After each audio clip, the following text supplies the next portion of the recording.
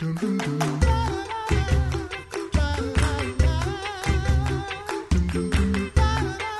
listening to The Coffee Hour. I'm Eddie Bates. I'm Sara Correnti.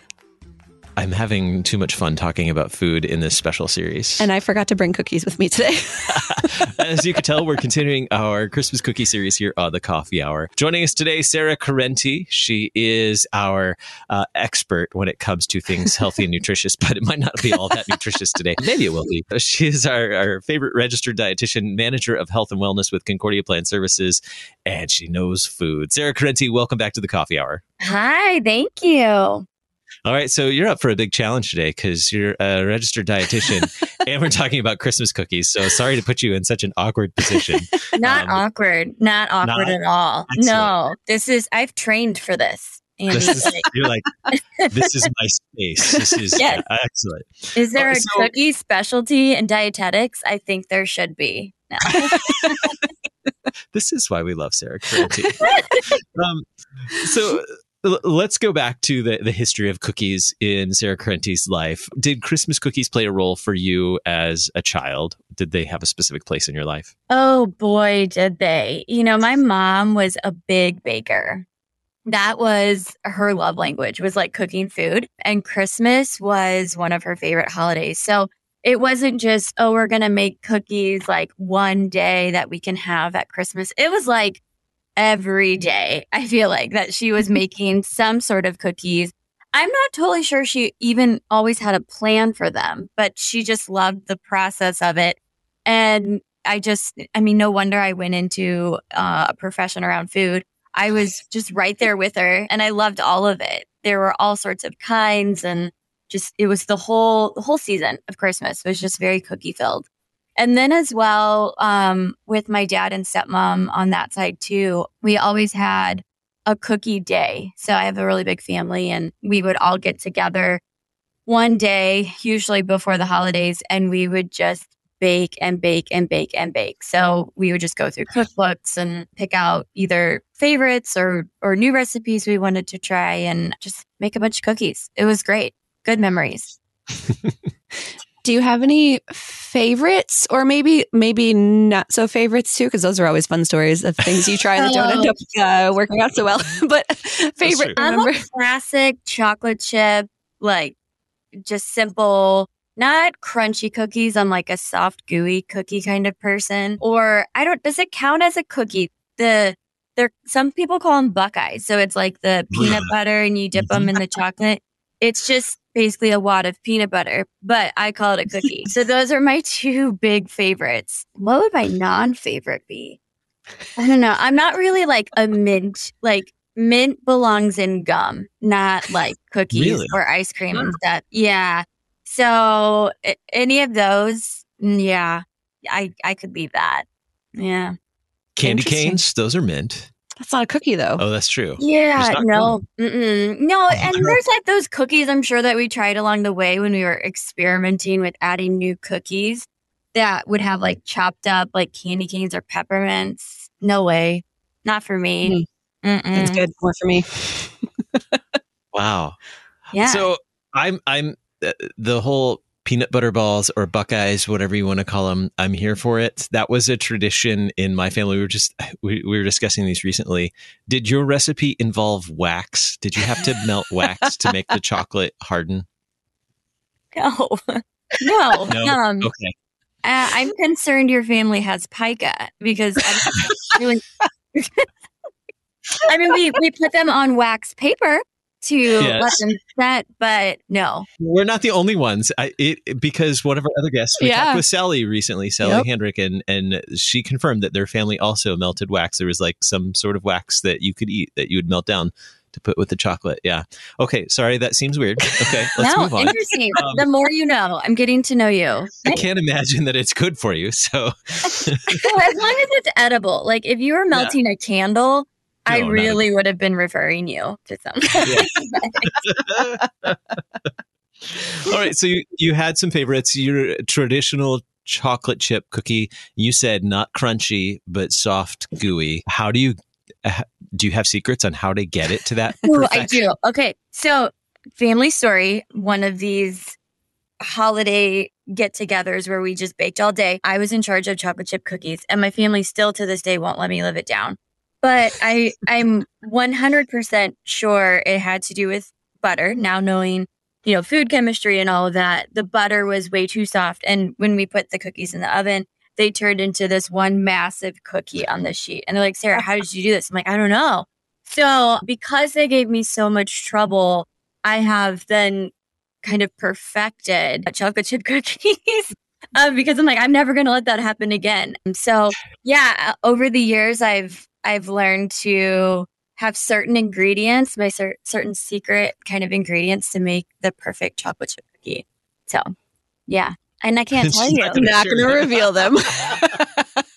That will not be appearing in the notes for this session. But no, I will say just in baking in general. So baking is such a science. It's not like cooking where you can just kind of go rogue and hope it turns out. There's a science to it, but to really separate like a recipe from another, go for the higher quality ingredients where you can. So if you're like, I don't know, making something that has butter, if you can go for like a higher quality butter or a chocolate or something like that, it really does make all the difference. It's not really your favorite and you don't really care, then just go for whatever it is that you can find. But that, I guess, can kind of be a little bit of the secret that I think makes my chocolate chip cookies as good as they are today. Definitely not what they were back then. What's a high? It's not my turn, but I'm dying to know what is a high quality butter. I can't do dairy, but I'm just dying to know what is Andy's like, butter. I can't do butter. I mean, some people, especially in like French cuisines and stuff, they might be going for different, I think it's like the clarities and stuff like that of the butters, because it can just change the flavor of the dish that much. So yeah, just kind of that would be in French cooking. Just go. Yeah. Some girls are concerned about the clarity of diamonds. Sarah's concerned about the clarity of clarity. Yeah. Yeah. Now you guys are quoting me on stuff that I haven't done in a long time. I have my ingredients. That's my story today. I have my set ingredient. Yeah. So with this cookie day that you would have with your family and all of these memories, share some of those experiences of what your family would be doing while you're making these cookies, the ambiance that you had while your family was baking. Aside from the sarcasm and poking fun at me for messing them up, it was a really, that's ambiance. Yeah. Other than that, it was very nice. It's just one of those like kind of slow pace. There was always Christmas movies on, or at the time my nieces and nephews that are older now were much smaller, so they'd be bopping around, and there's games, whether they're card games or something that we'd play in between batches baking. So it was so much more of like that social well-being, definitely not like physical well-being and nutrition, that just made that part really, really special and really magical. And same with when I was making cookies with my mom. There's just that time where you're doing something together and you have the opportunity to have discussions, whether they're really lighthearted, like making fun of me and my cookie skills, or if it's kind of sharing the appreciations of everyone that year, or just talking about that stuff that you don't always have the time and kind of space mentally to maybe talk about it.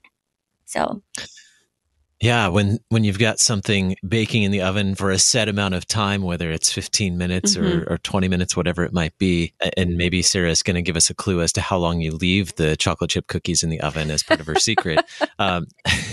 9 to 11 minutes. There you go. No more secrets. Minutes. Okay. Yeah, you have that quality time for conversations and good, meaningful conversations. Have you continued the tradition with the next generation? I know your kiddos are pretty little still, but are you carrying on those traditions of a baking day or baking cookies every day?